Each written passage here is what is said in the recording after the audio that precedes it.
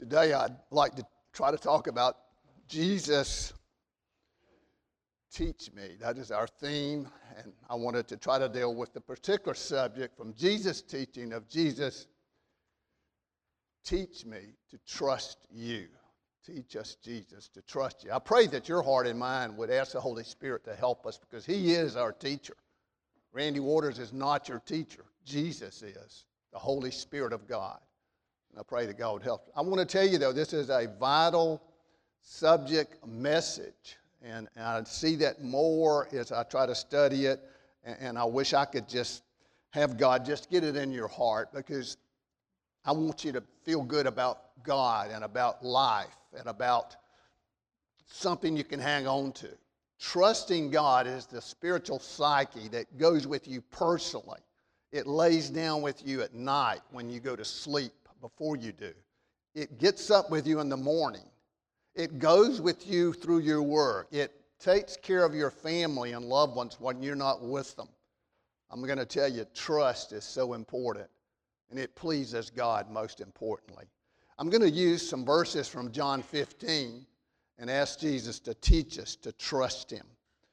John 15. Would you turn there with me, please?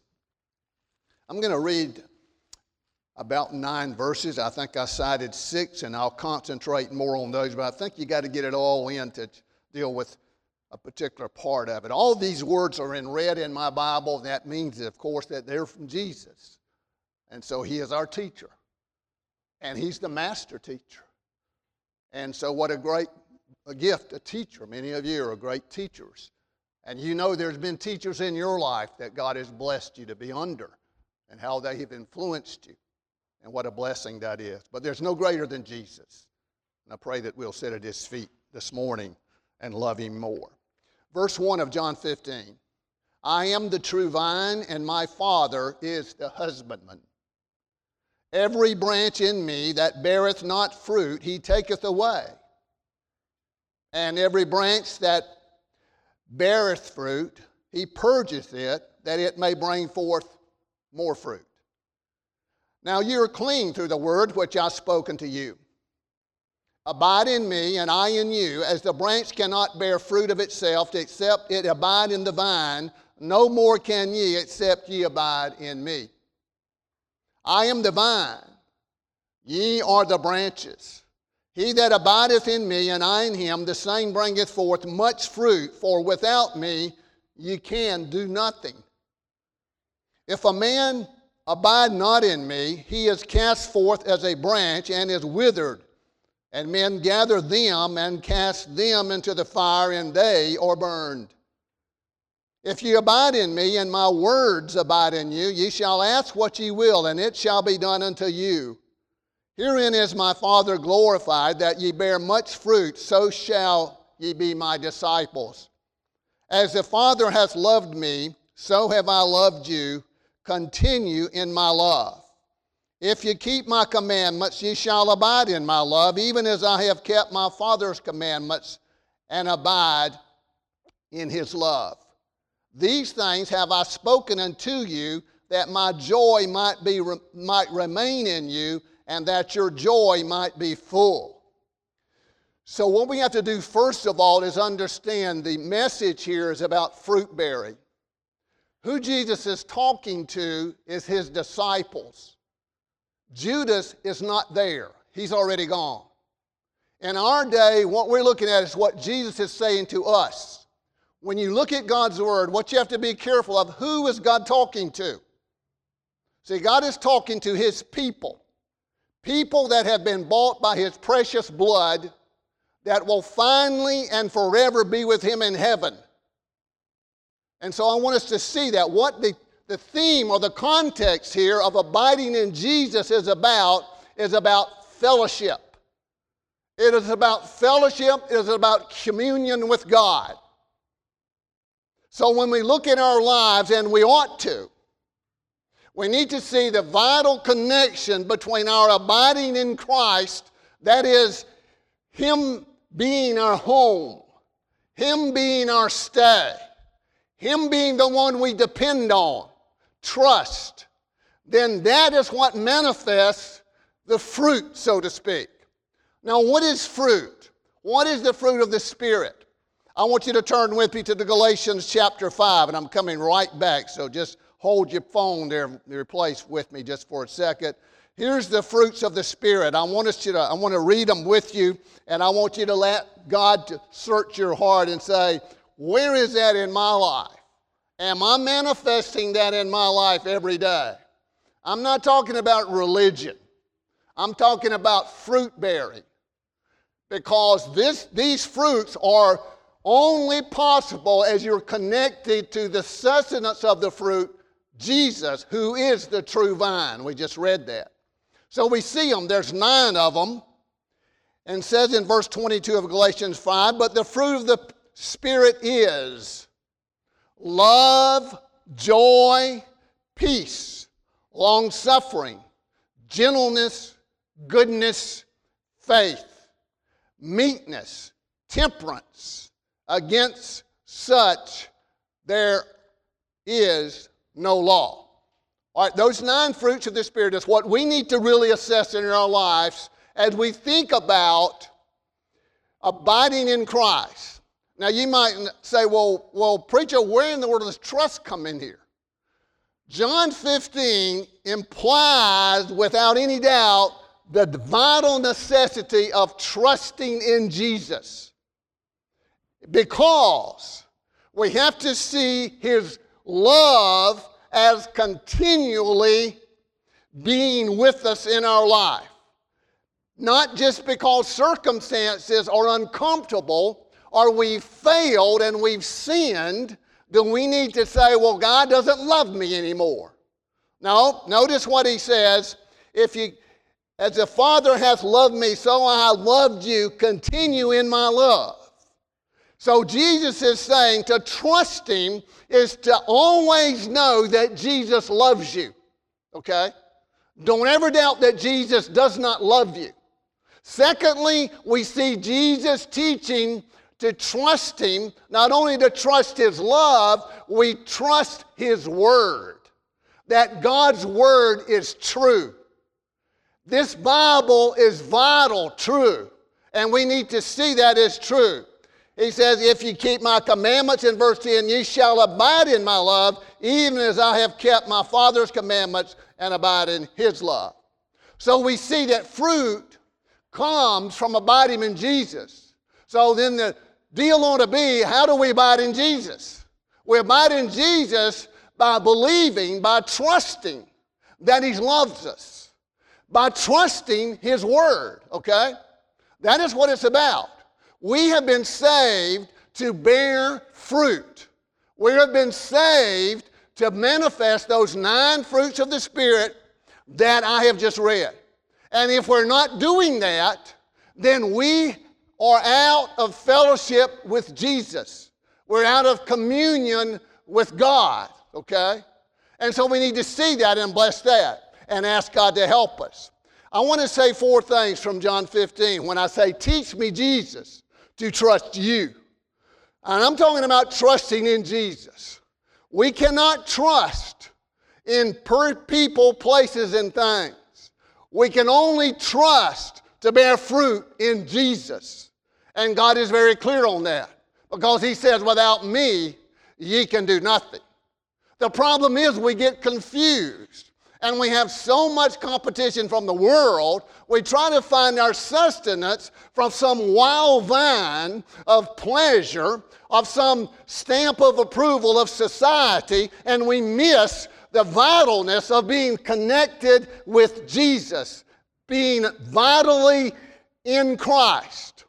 Now, when you think about this, I'm talking about fellowship. Notice when we think about this, Jesus is the true vine. He says, abide in me, in verse 4, and I in you.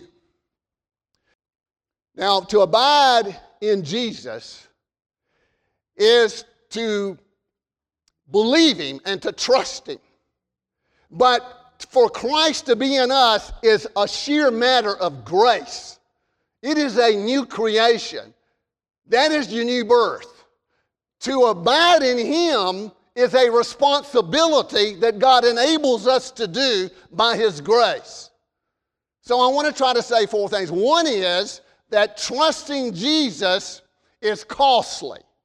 It's going to be costly. Secondly, trusting Jesus has to be continuous. It's not a one-time deal. It's not I'm going to repent and that's it. It is a continuous life support, sustenance of soaking in the sap of God's amazing grace all day long, every day, every moment of every day. And then thirdly, I want us to see that trusting Jesus is causative, that it has effects, it has fruit. I think about those little kids that were sitting up here this morning. If you could have saw their faces, and I know you don't get that view, but you know what I'm thinking, because I knew what I want to try to say. Trusting God affects other people. What you trust in will affect these little precious ones that were here. What you trust in makes a difference. Why, you can go out in the streets right now and start looking up, and people will start looking up too. We need to be trusting in God. We need to understand that God is the cause, the foundation of everything. And we need to act like that and live like that. We don't need to run and hide. People in today's world are so afraid. We're just living in a society. We have so much, and yet we have nothing if we don't have trust in God. I remember, don't you? Those of you that are old enough, on 9/11, I remember what I was doing when that happened, don't you? I remember, too, that churches were full for 2 or 3 Sundays after that. Why is that? Because we found that what we trusted in has weakness. What we trusted in is not there. When you think about what the Psalm 11 says, when the foundations are destroyed, what shall the righteous do? What shall they do? Trust in God. And so we see the adherence to God's word when we have lost so much and our hearts are broken. But that is where we get to where God has called us to be, to trust Him. And then fourthly, I want to see that trust is certain. So what we do is trust Jesus, who keeps us trusting. What a blessing and what a joy of grace that really is. Okay, first of all, I want us to see that trust is costly. When you trust God, it will cost you something. It is not a do nothing, well, I'm just going to live by trust. I'm going to just do anything. I'm just going to trust God. I'm going to tell you, it won't get far like that. You got to trust God. You got to go in your obedience is what it's about. Trusting God is being obedient to God. And you know why we sin when we're not obedient to God? Because we don't trust Him. We don't really trust God.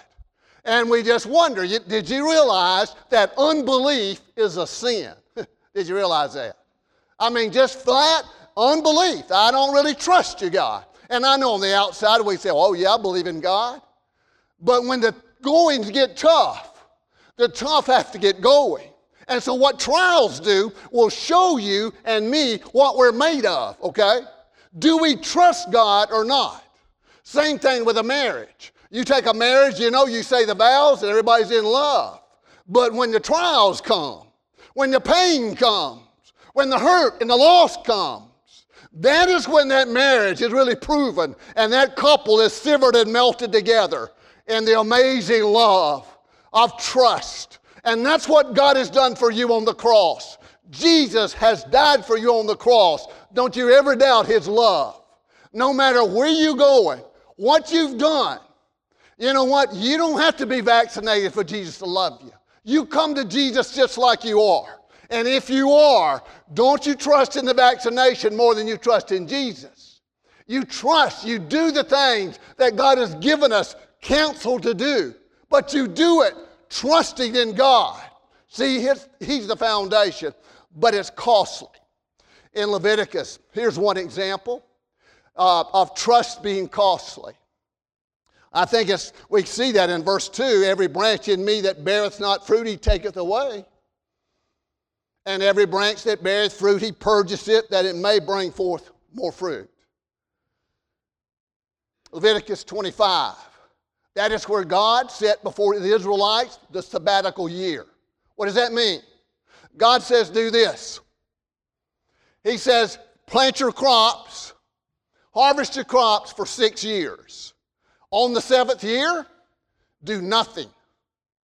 Don't plant, don't sow. That's what God said. And then the people said, well, how are we going to eat? Well, God is saying, you trust me. And then it says in the later part of Leviticus 25, God says, because I'm going to bless you with the crops in the 6th year so much that you're going to have enough to carry you right through to that 8th year when that crop is taken in. Now, are you going to believe God for that, or are you going to trust me? See, God is about trusting Him. And you can really know that faith is nothing more than trusting God now for what only makes sense in the future. Do you hear me? That's what trusting God is. It's not making sense. The New Testament version of Leviticus 25 in the sabbatical year is nothing more than Matthew 6:33. I'm telling you, the gospel is so pure and simple that we miss it. Jesus said, seek ye first the kingdom of God and His righteousness, and these things shall be added to you. What are these things? Fruit. Any good thing that you need in your life. Well, what do? We want to trust what everybody else says. We want to trust in the government, trust in the leaders, trust in ourselves. But you know what? Trust is costly. And one of the greatest things you're going to have to give up, and I'm going to have to give up, is our cherished independence. We cannot be independent and trust God. You can't do both. And so why? I know how weak I am. You probably do too. What we need to understand is that we trust Him, oh God, trust Him. And it's going to be costly. And it's going to be a situation where there's going to be pain at times, but it's worth it. You know, obedience. Hebrews 5:8 says that Jesus, perfect and sinless, though He was, that He learned obedience through suffering. Jesus did. Why should we squirm about it? We shouldn't. We need to trust God and understand it's worth it. It's worth it to be costly. John 2:5, that's the part in John's gospel where Jesus does His first recorded miracle. He turns the water into wine. And it's all about trust. What has God called you to do that you don't feel like doing? You trust Him one day at a time. You trust Him every day, all day long. And you know, Jesus, when He had that miracle needful, he tells His disciples, or He tells His mother, tell the disciples, fill the water pots. What difference does that make? Trust Him. That's what Jesus is saying. How far to fill them? Fill them to the brim. I mean, that doesn't make sense. Trusting God. Are you trusting God? It's not about feeling like trusting God. It's about just putting down and pressing toward the mark of Christ. Trust. Confidence in Him. Obedience. So we see that trust is costly. You know, salvation is not free. It's not. It cost the highest price that's ever been paid. It cost the blood of Jesus Christ. And we need to be very vigilant at understanding that we're to take this faith that was entrusted to us, that God has given us, and we need to pass that on. We need to prove that by understanding that, God, I'm going to trust You. I'm going to believe You. I'm going to live like I love You, and when I fail, God, I'm going to go back to You again. Which brings me to my second point. Look at verse 4. Abide in Me, and I in you. As the branch cannot bear fruit of itself, except it abide in the vine, no more can ye, except you abide in Me. See, abiding is continuous. So Jesus is teaching us, if you're going to trust me, you're going to have to stay with me, stay in me, stay in fellowship. Now, this is not talking about borning yourself again. You can't do that. That's God. That's grace, okay?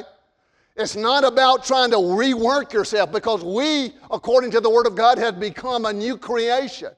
But we ought to know that it has to be continuous.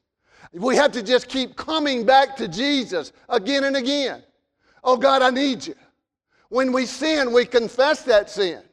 Notice that he says in verse 3, now ye are clean through the word which I have spoken to you. That goes right along with Jesus washing the disciples' feet. You remember when Peter rebuked him or rebelled against that? And Jesus reminded that he had been clean, all of them. He's talking about eternal life, the washing of the Spirit of God that makes our souls soaked with crimson sin, white as snow. But what did he say? You need your feet washed for daily cleansing. So what we need to be mindful of in trusting God is we can't be dealing in sin. If we're not going to face our sins, we're not going to be able to abide in Christ because he's holy. But we do have him praying for us, giving us this opportunity to come to him and confess him and understand that by positionally he has proclaimed us just as if we never sinned. I mean, you got to get there first. I'm telling you what, these old fleshly bodies are so weak, we are so sinful by nature. If we don't get to this and trust Jesus, we will never trust ourselves. We'll never really embrace the fullness of the joy of being in Christ and abiding in him. It just won't be worth it. I mean, it's just like taking a test at school, you know. You keep failing it all the time, you get where you don't want to go to class. You understand here that Jesus has cleansed you. And now he's saying, you come to me and claim that and bless that and abide in me because you're mine. And he's bought us by his blood. All right, I'm going to look at my watch. Not that it's going to matter how long I preach, but I want to show that as an illustration. I look at my watch. I don't know what time it's, something after 11, I guess. But I have to watch it again. See, I can't look at it for the future. Can you? I mean, I don't know what time it's going to be in the future. That is the same way of continually looking for Jesus. Trusting him. It is like looking at your watch. I mean, you got to do it moment by moment. You can't say, well, I've looked at Jesus already. No, I won't know what time it is later on today if I don't look back at my watch. You won't either. And you won't know what Jesus has called you to. You won't know his presence if you're not. So trust has to be continuous. Jesus says in John 8:31, we visited there a little while ago, he says, if you are my disciples, you abide in my word. What does that mean? Continue. Continue in my word. And he says, if you do, in verse 32 of John 8, he says that you shall know the truth, and the truth shall make you free. You know why the truth makes you free? Because it's trusting God. You don't have to be trying to follow what the world wants to do. You trust him. You believe him. You acknowledge him. And you say, God, there's a peace and there's a freedom in that. I'm going to just trust you. I'm going to believe you. There's so much freedom in that. And then, you know, we see from verse 5, he says there, I am the vine, ye are the branches. He that abideth in me and I in him, the same bringeth forth much fruit, for without me you can do nothing. Notice Jesus did not say, without me and you, he could do nothing. What is such an amazing is that he doesn't need us for anything. He absolutely does not. But we need him for everything. That's what we need. We have vitally needed Jesus, and the only way we can embrace it is to trust him. We can't trust in ourselves and Jesus too. Now, are you ready to do that, or you just want to hang around with something else that you think is going to make you feel good? I'm going to tell you, friends, it's not going to work like that. You're going to be disappointed. You're going to be heartbroken. And you're going to be in danger of being set aside because God says, if you're not bearing fruit, then I'm going to take you away. Now, he's not talking about your salvation because Jesus said that he has you're in the palm of his hand and nothing can separate you from his love. Nothing is greater than Jesus. But I'm going to tell you, we can be castaways. The Apostle Paul was afraid of that. And so am I. And I'm not so sure the United States of America is nothing more than being cast away by God. Why? Because we've gotten away from God. We've gotten away from vitally acknowledging our need of Him. Everything in this world is based on materialism and logic, science. You know, that's the cause of everything. That's not the cause of everything. You think that science is the cause of this pandemic? It's God, okay? It's God. And what God is saying, now you're going to trust me.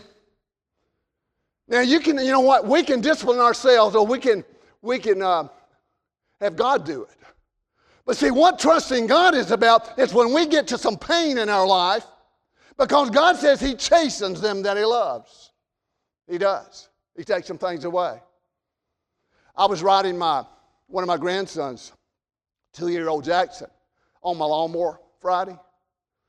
And when we cut this time of year, the pears have trees on them, or trees have pears on them. And so Jackson had to have a pear. I mean, that's how we are. I got to see something, I got to have that. So I gave him a pear. You know, you can drive a lawnmower and eat a pear at the same time. The only deal was that pear wasn't ripe. I knew it wasn't ripe. So I got to another tree that I had another different species, and they were ripe, and so I had to take the pear away from Jackson. And you're talking about a 2-year-old getting fighting, man, that little boy did it. He looked up at me like, Granddaddy, you're not going to do that to me. But I gave him the pear that was ripe. Man, he looked up and smiled.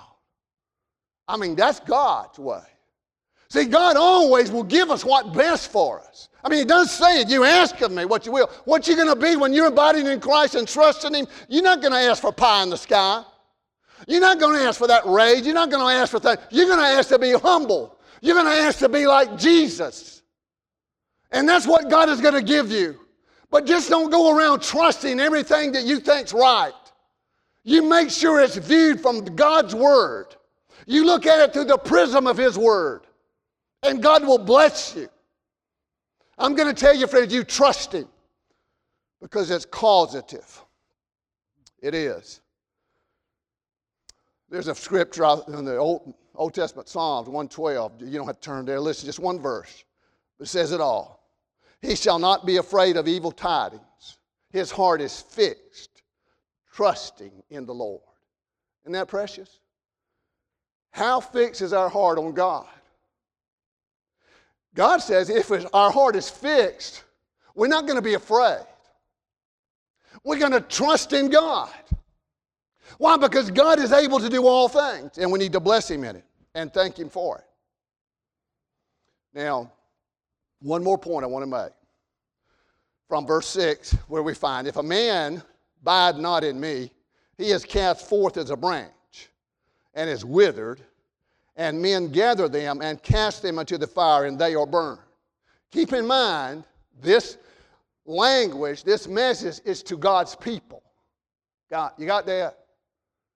It's to God's people. Judas, again, is not here. He's not. So what God is saying to His disciples and to us, if you don't abide in me, you're not going to be able to bear fruit. Why is that? It doesn't matter how good you are or what kind of church you came from. We have nothing of ourselves that merits any goodness. Nothing. What it means is, if you abide with me, how do we do that? We already found that out. Knowing and trusting that Jesus loves us all the time. Even when we sin, even when we mess up. Does it mean we just keep on doing it? Because He will chasten you. He will bring you to that. You will know what God is doing in your life. He loves you that much. And then secondly, we abide in Him by believing and trusting His Word. We trust God more than anything else. And so when we do that, we bear fruit. And if we're not doing that, we're not. But God says if you're not doing that, see, we have a fruit-bearing God. God looks over His vineyard. And I guarantee you what He's saying is if there's not any fruit, what good is that? So He purges us. But notice what He does here. He says, if a man abide not in me, he is cast forth as a branch. Now, these are branches that were in the vine. They had once bore fruit. You got that? It's not just a wild weed somewhere. These are God's people. And is withered, and men gather them and cast them. Now, notice the change in the numbers here from he to them, gather them and cast them. He's talking about dead works, okay? It's the same thing that 1 Corinthians 3 is talking about, that we're tried by fire, every man's work. And so some by the gold that's going to come through, and all the wood and stubble is going to be burned up, yet the man will be saved. That's what God will do, our dead works. And you know what? The only living works we have. I pray this in my little life as a preacher. I don't know if anybody will remember any sermon I've ever preached. Probably be best if you don't. But I'm going to tell you this. I pray that this, particularly my family, will know that this sinful guy trusted Jesus. I mean, trust Him. I mean, you put that in your palate and you deal with it. You live that way. You trust Jesus and you bless Him. 2 Timothy 2:13 says, we can deny Him, but He cannot deny Himself. Peter denied Him, and Jesus said, I pray for you, Peter, when you're converted, strengthen your brethren. He's still praying for us. He is. And what a blessing to see that, to rejoice in that, to thank Him for it. So when you think about trusting God, I pray that Jesus is teaching us to trust Him more. And don't think that you got to have a lot of faith. You just come to Jesus with what faith you have. Because He says if it's just like a mustard seed, that's plenty. See, it's God doing the work. He's the one that gives the increase. You're not doing that. You'll never get good enough. What we need to do is just bring it all to Jesus and trust Him and realize truly, truly, without Him, we can, in fact, do nothing, absolutely nothing of any good. Yeah, we can sin. We're good at that. But we can't do anything of fruit, merit, of the goodness of God displayed in our lives. And that is where we need to be faithful witnesses right now in our world. As dark as things might be, I think we have the most splendid opportunity to be wonderful witness to trusting God and what that means. Man, we have no reason to be in doom and gloom. We ought to be so excited about what God's doing because it's right on schedule. I mean, this pandemic, as much as it's lost, the thing is, I want us to understand, we don't have to live. We don't. We have to trust Jesus. You don't have to live. I can die. Going to do it if Jesus doesn't come first. I am. You are too. But I'm going to tell you, it's not going to be COVID that does it. I might get it today and tomorrow and get on a ventilator and die. But it won't be COVID. It'll be God's appointed time for Randy Waters to go to heaven, okay? Now, He can use all kind of means. But I'm going to tell you, trusting God is understanding what God brings to us, He will bring us through it. He will, and we need to note that and bless that, and we need to preach that to ourselves, and we need to live like it. God says in 2 Timothy 3:16, all Scripture is given by inspiration of God and is profitable for doctrine, for reproof, for correction, and instruction in righteousness. You know what that could mean, ought to mean? He gives us doctrine so we can know what's right. That's what this book is about. He gives us reproof so that we can get right. Don't tell me you got everything right. I know I haven't. God had to correct me this very week. You confess to God and He deals with it. He knows what to do. You trust Him. For correction, we stay right. It's how to stay right. Instruction, we can model what's right in our life. And trusting Jesus is doing right. It's the right direction when we're looking up to our God, who is worthy of all of our trust. May the Lord bless you to say, Jesus, teach me to trust you.